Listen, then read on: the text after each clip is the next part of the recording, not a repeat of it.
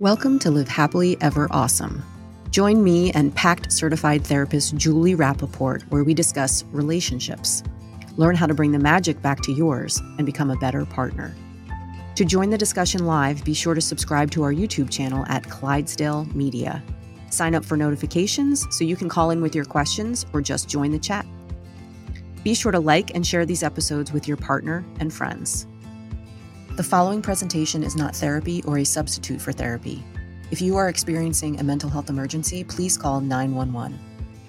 Thanks for listening and enjoy the show. Hello, everyone. Welcome back to Live Happily Ever Awesome. This is episode number 6, Avoidantly Attached with Julie Rappaport, your PACT certified couples therapist, the star of the show. Julie, how are you? I'm good. How are you doing? I'm good. Happy Wednesday. This is our new regular time, Wednesday at noon, 10 a.m. Mountain Time. Yes, for the most part. Yeah. Yes. Yeah. We'll talk. Barring. Yeah, we'll talk. Sounds good. So last week we talked about anxious attachment styles, and we dug into that. And this week we are I was calling it avoidance attachment, and you corrected me to a word that my computer does not like, doesn't think it's a real word. Yeah. So avoidantly attached. Let's talk about it. Yeah. So, avoidant attachment is kind of the other side of what's called insecurely attached. And what was I just completely lost my train of thought, but it'll pick back up. But it is, in PACT terms, we call them islands. So somebody who is more avoidantly attached is referenced as an island.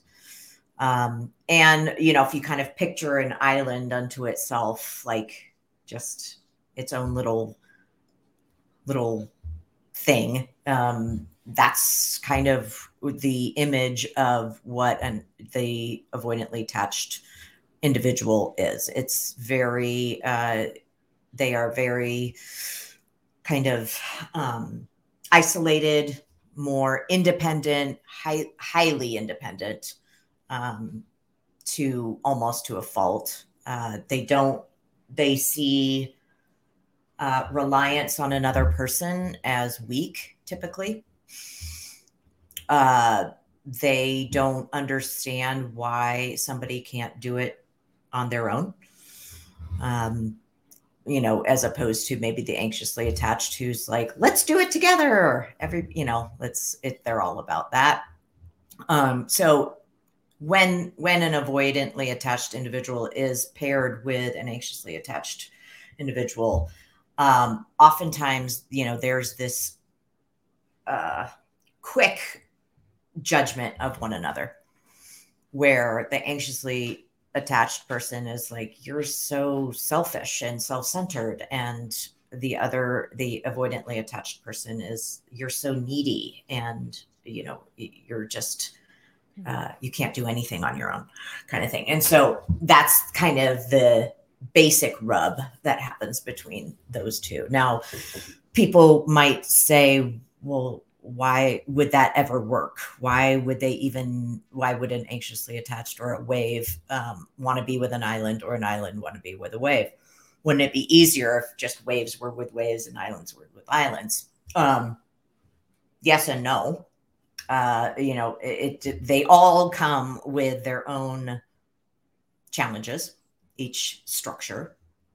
But the reason why islands and waves tend to gravitate towards one another is that the universe has, a sense of humor, and we all are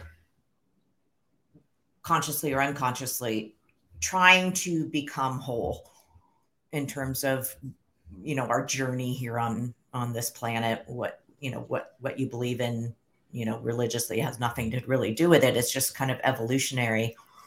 And so unconsciously, the island looks at the wave and says, wow, they really, look out for others. They really are in tune with others. They're in tune with their emotions. these are all things that are challenging for me.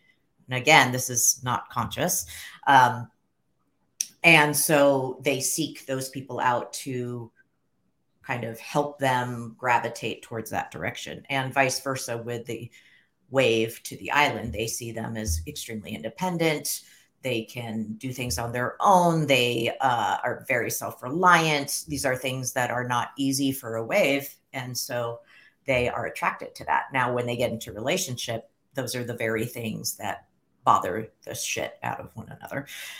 So, there's a, an underbelly to it all. But getting back to the avoidant, the reason, typically the one of the main reasons why they are the way they are is due to a kind of neglect, I would say. And neglect, there's a big N neglect and a little N neglect. Mm-hmm. But neglect in terms of perhaps their parents were working all the time. Perhaps they just were vacationing all the time and kind of had a nanny there. That the children didn't feel like attuned to. They weren't paid attention to. Lots of stories of, oh yeah, I played baseball growing up and my parents never made it to a game, kind of those sorts of things. Or a lot of times they're families where they come from families where emotions just aren't valued, they just, it's kind of the stories would be, oh yeah, we didn't do emotion. My basic needs were provided for, but emotion, no way. And so what transpires with that a lot of times is islands, these kids tend to spend a lot of time alone. The stories of, oh yeah, I spent a lot of time alone outside, a lot of time alone in my room.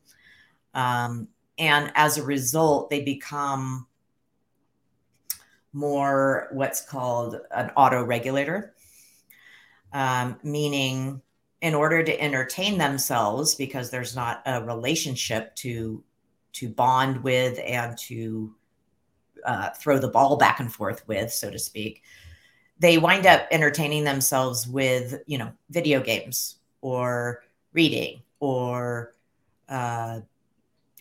anything that could be that they just that dissociates.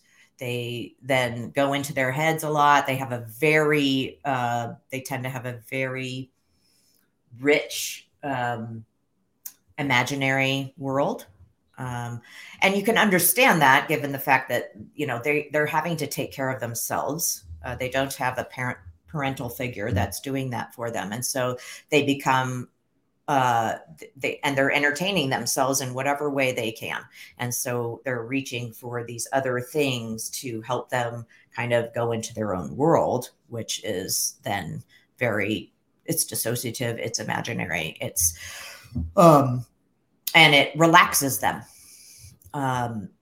Now,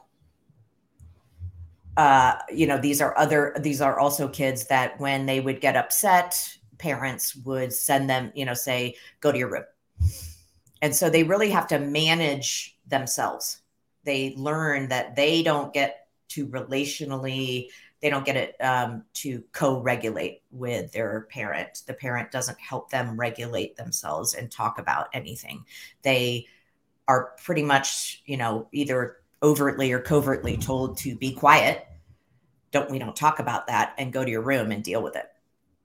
And so you can understand the extreme self-reliance as they grow up. You can understand the kind of what's seen in relationships as selfishness, as self-centeredness, because they had to worry about themselves because nobody else was. Yeah. And so it's inherent that you become selfish or self-centered because that's how you survive. So, and maybe I don't necessarily identify with this attachment style. So that's kind of why I'm not getting it. Because at first, when you mentioned, being very independent and things like that, I thought, oh, that's me, right? But then when you described sort of how you're raised and things, I certainly wasn't neglected, and you know, I don't know, maybe emotions were sort of not front and center with sharing with each other and things like that. But I wonder if, and tell me, do people, if that were me, I would think that I would crave sort of the other side of that, and not necessarily be looking for to be selfish, but I'd almost crave like having someone want to be emotional with me or want to take care of me because I was so tired of taking care of myself. Is that a phenomenon that can happen with those types of people? So Hold you on hit, for a second, okay? okay. You make a good point. It's this is how islands and waves are kind of drawn to one another as well, is that they can, this could be a similar sort of situation, similar with a wave where they're not attuned to, but the wave handles it with always yearning for that, always wanting, like hoping that one day their parent will do this, that if they just do this or they just do that or they just, then maybe they'll finally get that. And so they crave it and crave it and crave it. And that's where the resentment comes in, is because they never got it. Now, islands cope in a different way. They might have the same scenario, but they are like, that's never going to happen. So I better just stop.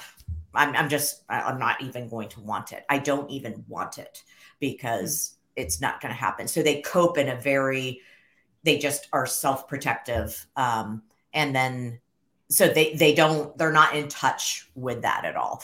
Once they get in touch with it through therapy and everything, then they're because they are also sensitive to rejection, because they and which of course goes into abandonment as well. But I would say they're more sensitive, whereas the wave is more sensitive to abandonment, an island is more sensitive to rejection, which also translates into abandonment, but it's a different flavor. And because they felt rejected as a kid, right? Mm-hmm. So that's where but they are very much, okay, that's the way it is, and I'm moving on. Like, they do not dwell more in the past and wishing and hoping, and they are not oriented that way. They are more like, okay, that's that, we move on. We don't need to dwell in the past. We move on. We're very future oriented, whereas waves are really stuck in the past. And they want to kind of resolve the past, go dig in the past, and they have a hard time moving forward. So it's, again, these are two different coping strategies of a similar wound, but then that's where they diverge. And so that's where they contend in relationships to be like, foreign entities to one another. Okay. You brought up an interesting point about the difference, rejection and abandonment. Can you dive into that a little bit more, the difference between the two? Yeah. So if we just take it as like a wave versus an island. So the wave with the abandonment issue is, that's when they kind of become clingy or needy because they're so afraid of somebody leaving them. They finally have somebody there, and they don't want that to go. Now, inadvertently, of course, becoming extremely clingy and needy can Push be people away. self-sabotaging. Yeah. But of course, it's a dynamic, because typically that's in relationship with an island who needs space and wants space, and also sees neediness as weak. And so, but the island has a huge, one of the main issues, main core wounds that they have, and emotion that they feel, is shame. It's kind of an internalization of, if parents aren't there, they don't they're neglectful, they kind of feel like a piece of shit. Mm. And kind of believe that to their core. And this is, of course, a generalization. Not everybody does, but like they're a piece of shit or they're a fuck up. They can't do anything right. I'm sorry, these are islands or waves? These are islands. Islands, okay. And so they feel rejected, right, from their parents. Like there's something wrong with them that they were then not attuned to. And so that is a sensitivity that they have, is that keeps them in relationship, is they don't want to be rejected, which then of course is, if somebody leaves them, it's a form of abandonment, or a form of rejection. Like there was something wrong with them that they left, kind of thing. If islands are fearing rejection too, do they sometimes put up with a lot more than they should to avoid rejection, perhaps? Or is that more of a wave behavior? Yeah, I mean, I would say toleration is, I think they both do that, but of course it looks differently. Islands just they're trying their best to not do it wrong. And in other words, they're trying their best to get it right. Yeah, they just want to get it right. They just want to make their partner happy. They just want to, not be the fuck up, and not get it wrong. And, and so they will tolerate criticism. They will tolerate these complaints from their partner,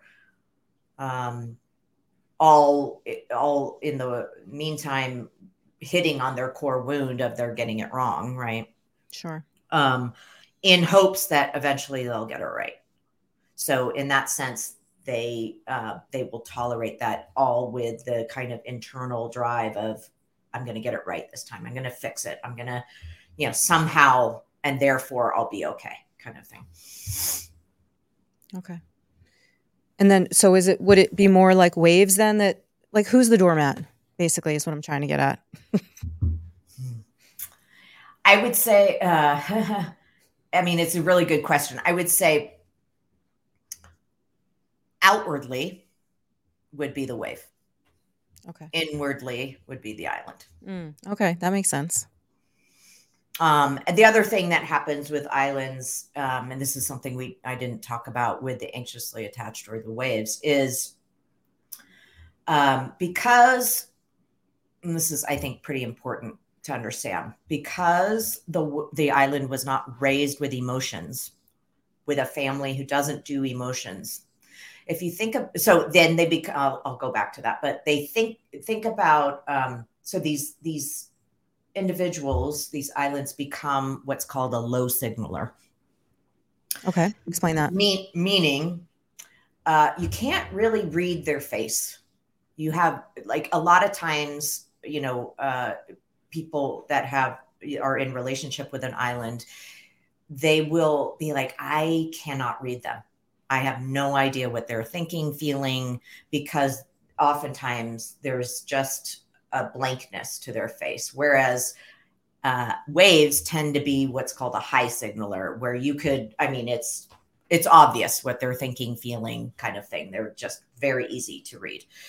And so with that, you have to understand that the brain has a negative bias, meaning if there is no input of information, if people aren't saying things, if people aren't expressing things, if it's blank, neutral is actually negative.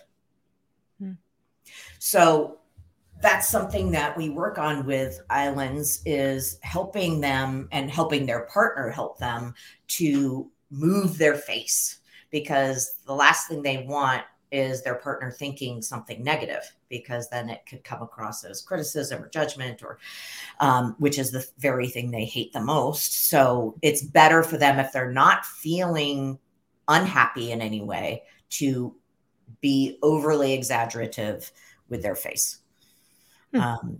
so that their partner doesn't go to a negative place, because they will. They also aren't very communicative. Because they've tended to go inside. They don't need to talk. They don't need to process anything. And so their partner also is left going, I don't know you.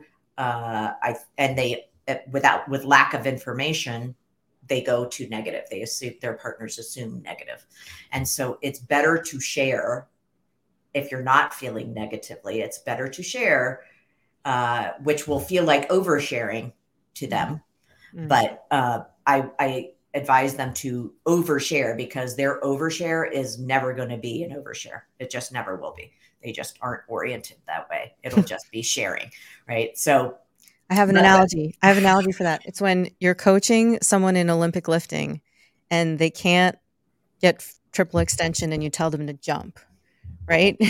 And it's like, they're not actually going to get their feet off the ground necessarily. Like the person in the corner that's already doing it right now is exaggerating it. You don't want them to listen to you. But the person that's not getting their feet off the ground, it's like, damn it, just jump. Just jump. Yeah. But it's, it's unfamiliar and weird and awkward. And so, but it's in their best interest to be as expressive as possible and as communicative as possible, because it will prevent their partner from going into negativity. Negative space. So, and no news is not good news for these people, right? Exactly. Yes. Yeah. And, their partner, if they're with a wave, is already oriented towards negativity. So they just really exacerbates the problem. Exactly. And there was one other piece I was going to say about them. Oh, the reason why they have these more still faces or they're low signaling is this just makes my heart break, that all children, they're just naturally expressive. We just are, until we're kind of trained not to be. Mm-hmm. So, imagine this kid who's expressing an emotion, whether it's anger, sadness, upset of some sort, and they're in their parent, they're expressing it and it's more of a higher signaling system, but their parent looks at it and says, no, we don't do that. Or, boys don't cry, or, something like that. Shuts it down. Yeah. Somebody shuts it down, or just completely ignores it. Right. Mm. So the kid, that is, excruciatingly painful. And so the island copes with that by saying, of course, unconsciously, I just won't, if I don't show anything, then there's nothing for them to miss. And then I don't have to experience the pain. And so I'll just shut down everything so that then I don't feel the pain. They're not missing anything. It's just the way it is. And so that's kind of a microcosm of how islands function and cope with things is, we just shut it down and just move on. Yeah. Does it ever get to a point where, what happens when, is it similar to when people sort of shove emotion down? Is there a volcano on that island? Yes. They are, they can tend towards rage. Mm-hmm. But oftentimes they really aren't in there. These individuals are actually can tend to be really sensitive people and sweet, and you just wouldn't know it because it's so they're so cut off from that because they had to be, that once you start doing some work in sessions, it's like, and you can encourage them to start getting in touch with that, as well as if they're doing individual work, that really is helpful too. The plethora of emotions and sensitivity that are there, it just is, it's extremely heartwarming and tender, and it fills them out as a person once they are able to do that. Yeah. So what are some things that avoidantly attached people should consider or think about to set themselves up for healthier relationships, just in general? Well, I think that the thing is that I think islands might have a little bit of a harder time in terms of being in a relationship because of the fact that they're oriented as a one person system. That's how they grew up. They had to be. And so, it's ironic then that they get into a relationship. There's something in their system that's wanting that intimacy connection, but their orientation does not set them up for success with that. They default to, I take care of me, you take care of you, we'll be good. Right. And that is really just kind of you're living parallel lives kind of thing. Sure. Or they like to be king kind of thing, where I take care of me and you take care of me. And then, of course, that sets up for an unfair relationship, and they get really, especially if they're with a wave, that's not going to go well at all. If an island is with another island, that could work really well. Sure. However, then they are, on their own islands and trying to figure out their issue then would be to figure out how do we even create intimacy, connection. They kind of yearn for that. There can be an emptiness on that level. So wherever you go, there you are, kind of thing. But I would say that they have to start challenging their thinking in terms of, I do want to say just one caveat, is that islands can also exist due to an over-involved parent. Okay. Which is a little bit, kind of counterintuitive, but an over-involved parent is just, in their face, always, kind of that helicopter parent.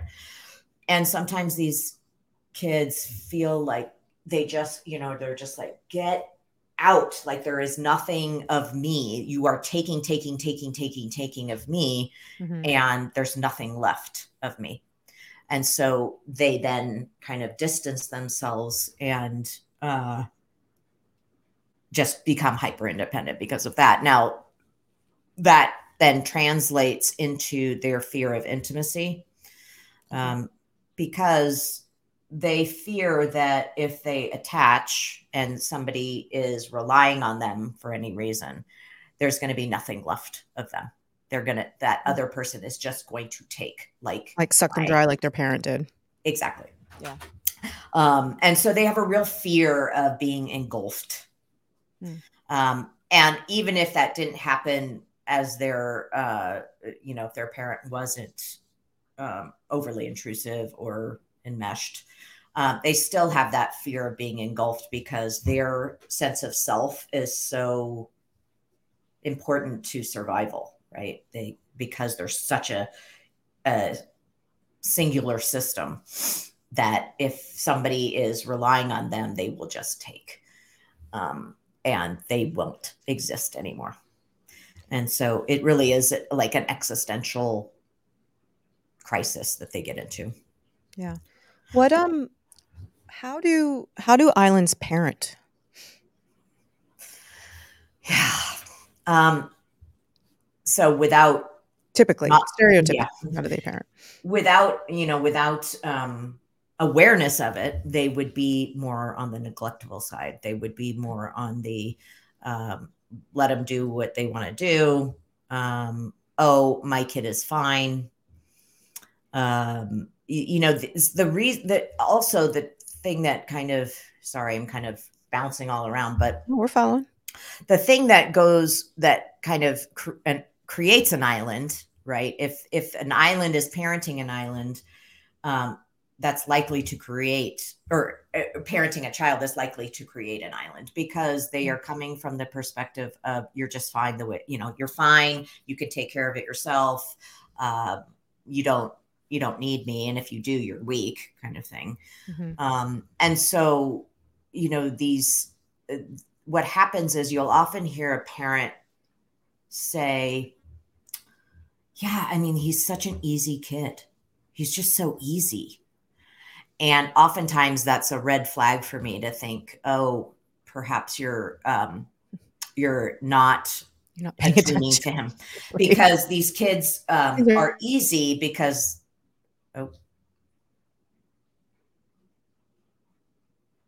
We were talking about, I but said kids aren't kids. easy. You said that's a red flag sometimes when a parent says, oh, the child's so easy. It's maybe that they're not paying attention. Yeah, I mean, these kids learn that if they're not being tended to, they just take care of themselves. They're fine, right? Mhm. They're just fine. And so they don't bother their parents with things. They don't. And so the parents, oftentimes are like, oh, they're good.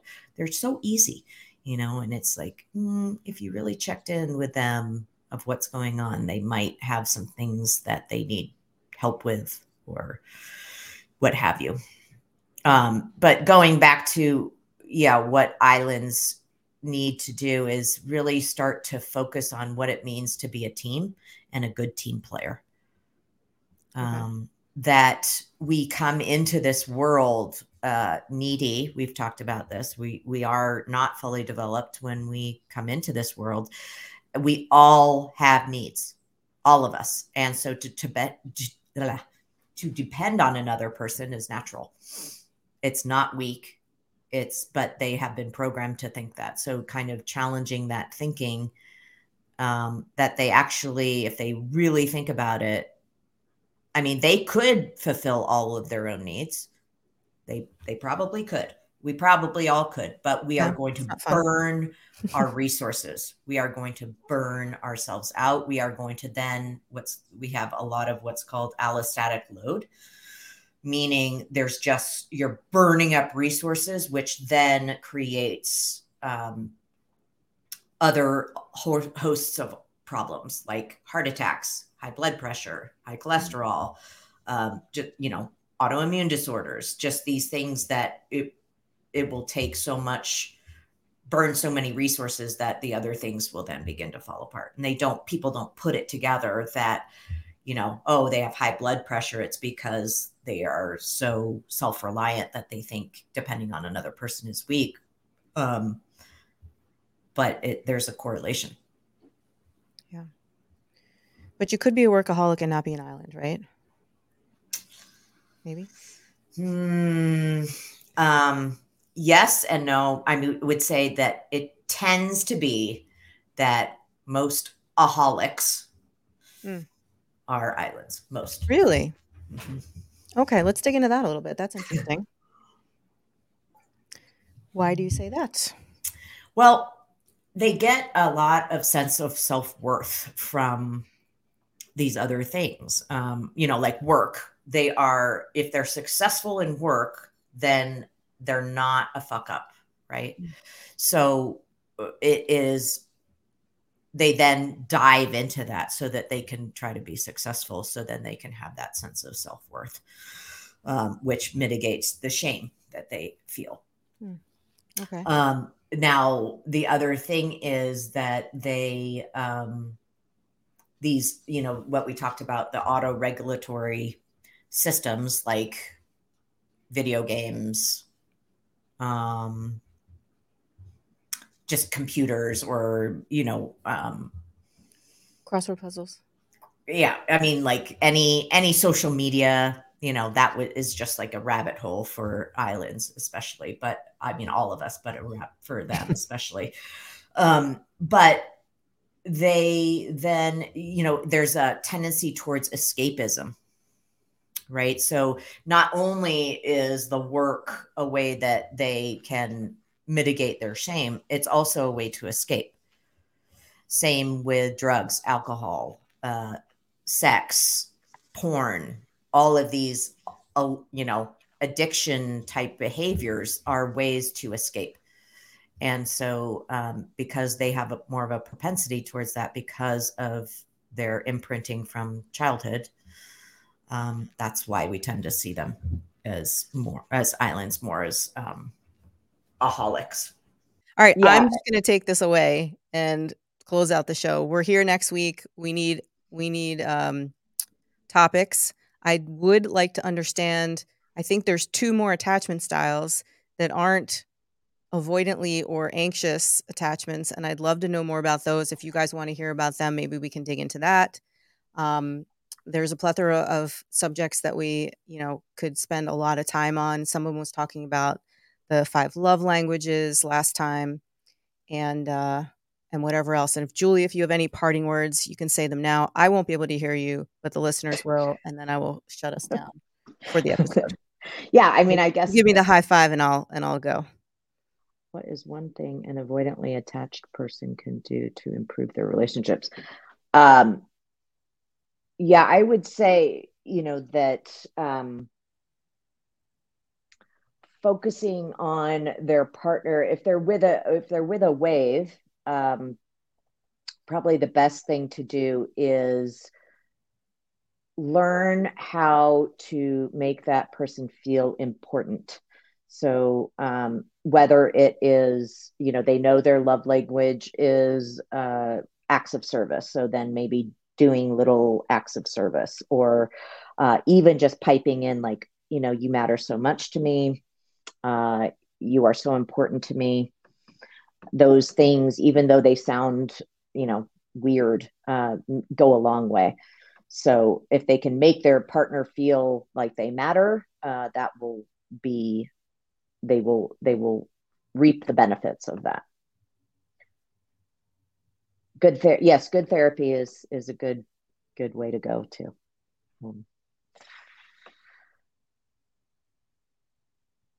Does anyone have any other questions before we close out? Just, you could put them in the chat, or you could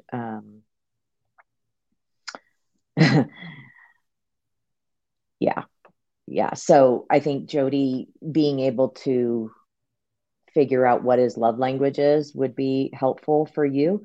If he, oftentimes it's acts of service, or little things like, little notes. Like you could leave him a little note on his car that says, "Have a good day," or "Thinking of you," or a text that says, "Thinking of you" throughout the day, just so he feels like you're thinking of him. He matters to you. He's important. You couldn't just go about your life without him. So I think that would go a long way.